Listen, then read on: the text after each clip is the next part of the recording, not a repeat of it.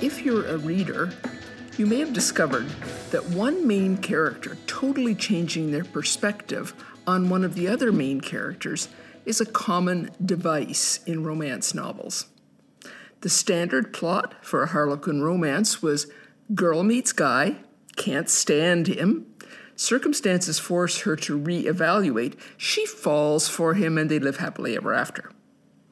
Why, even in the beloved Pride and Prejudice, Elizabeth Bennet declares vehemently to Mr. Darcy, "I had not known you a month before I felt that you were the last man in the world whom I could ever be prevailed upon to marry." And yet, she's forced to rethink things. And 20 or so chapters later, married they were. Today we're going to look at a parable that Jesus told in which the characters importantly change or don't change their minds.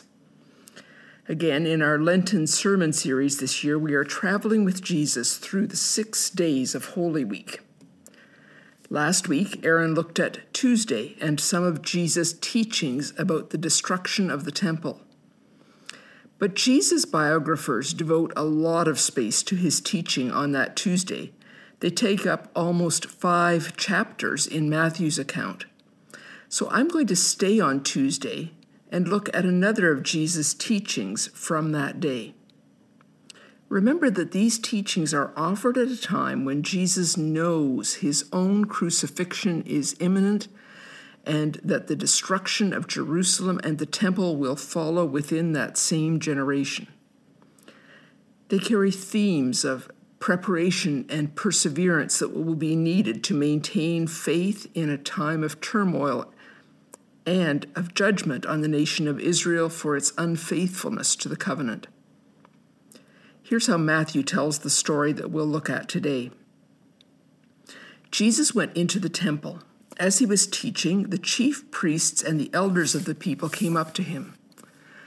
"By what right are you doing these things?" they asked him. "Who gave you this right?" "I'm going to ask you one question too," replied Jesus, "and if you tell me the answer, then I'll tell you by what right I'm doing these things. Where did John's baptism come from? Was it from heaven or from this world?" They debated this amongst themselves. "If we say from heaven," they said, "he's going to say to us, 'So why didn't you believe him?' But if we say from this world, we'll have to watch out for the crowd because they all reckon that John was a prophet." So they answered Jesus, "We don't know."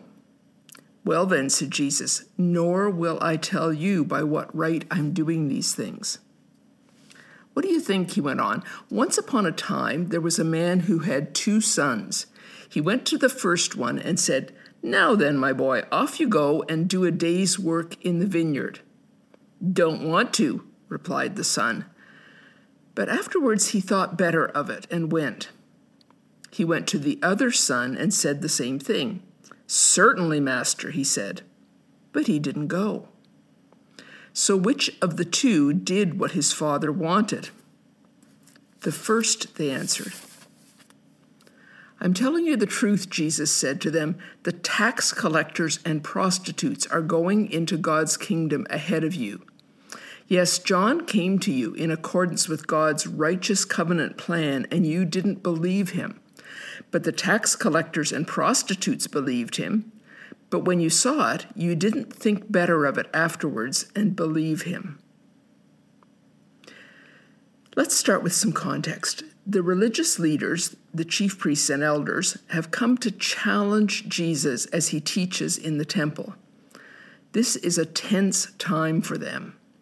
The issue for them is not just fine points of theology that they might disagree with Jesus on.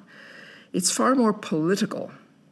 They've fostered an alliance with their Roman occupiers that serves both well. Caiaphas, the high priest at the time, had actually been appointed 15 years earlier by the Roman governor Gratus, who was Pilate's predecessor. The Jews were allowed freedom of religion and exemption from being conscripted to the Roman army. But in exchange, their leaders were expected to make Palestine a low-maintenance colony, one without rebellion or strife.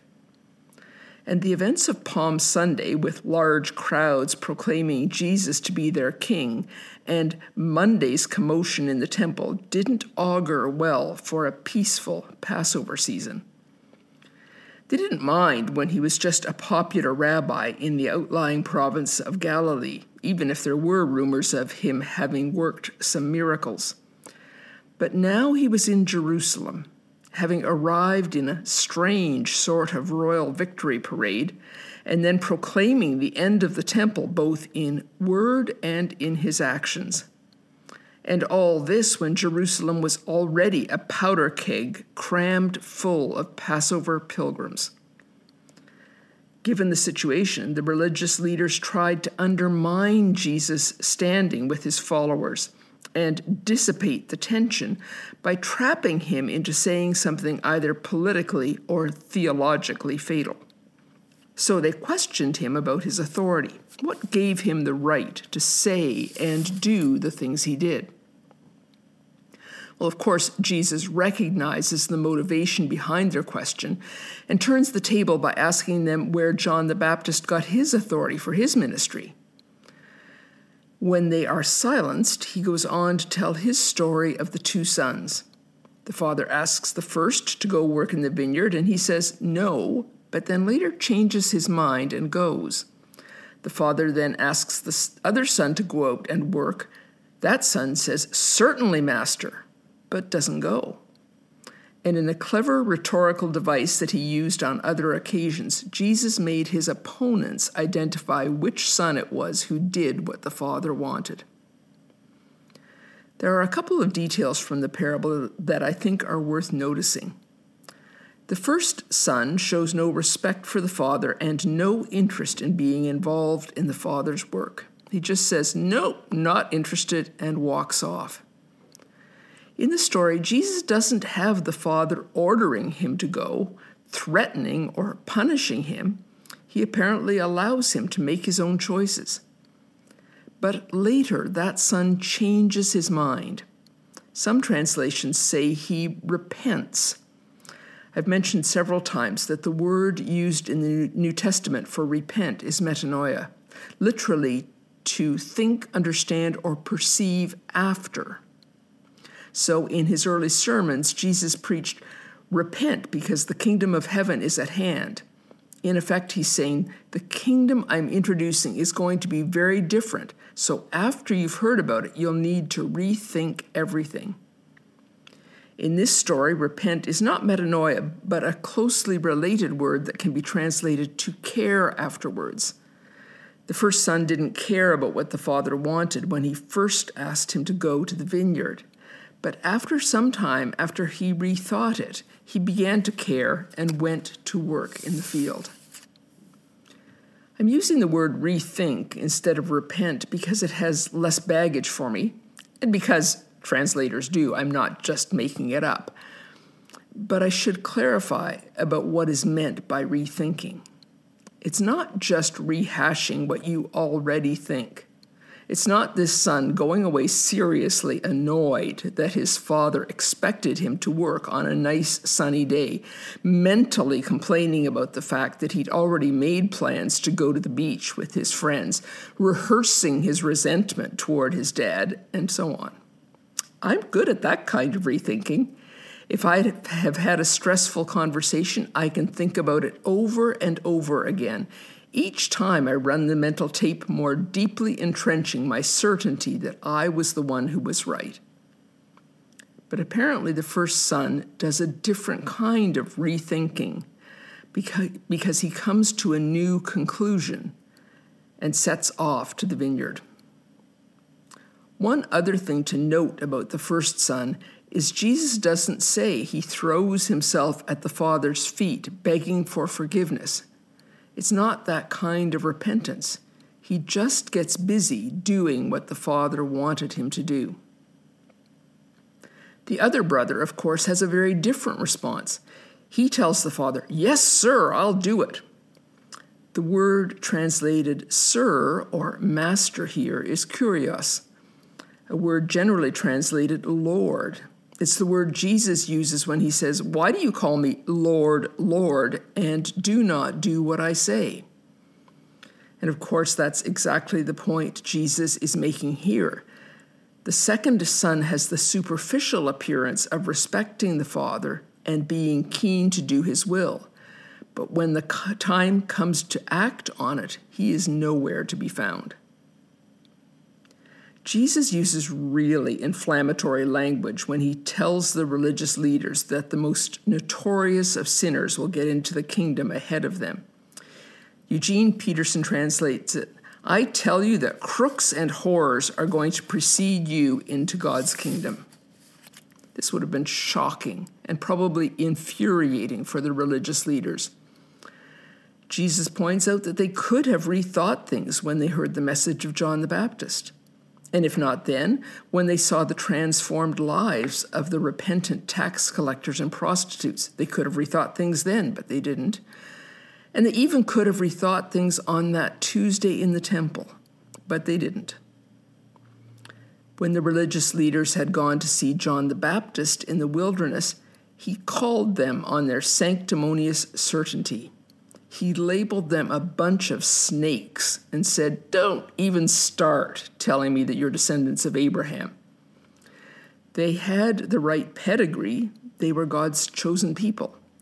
And they had their theology right. They spent their lives studying and debating Torah until they had parsed every word. But that's where their confidence lay, in belonging to the right group and believing the right things. They weren't willing to rethink things.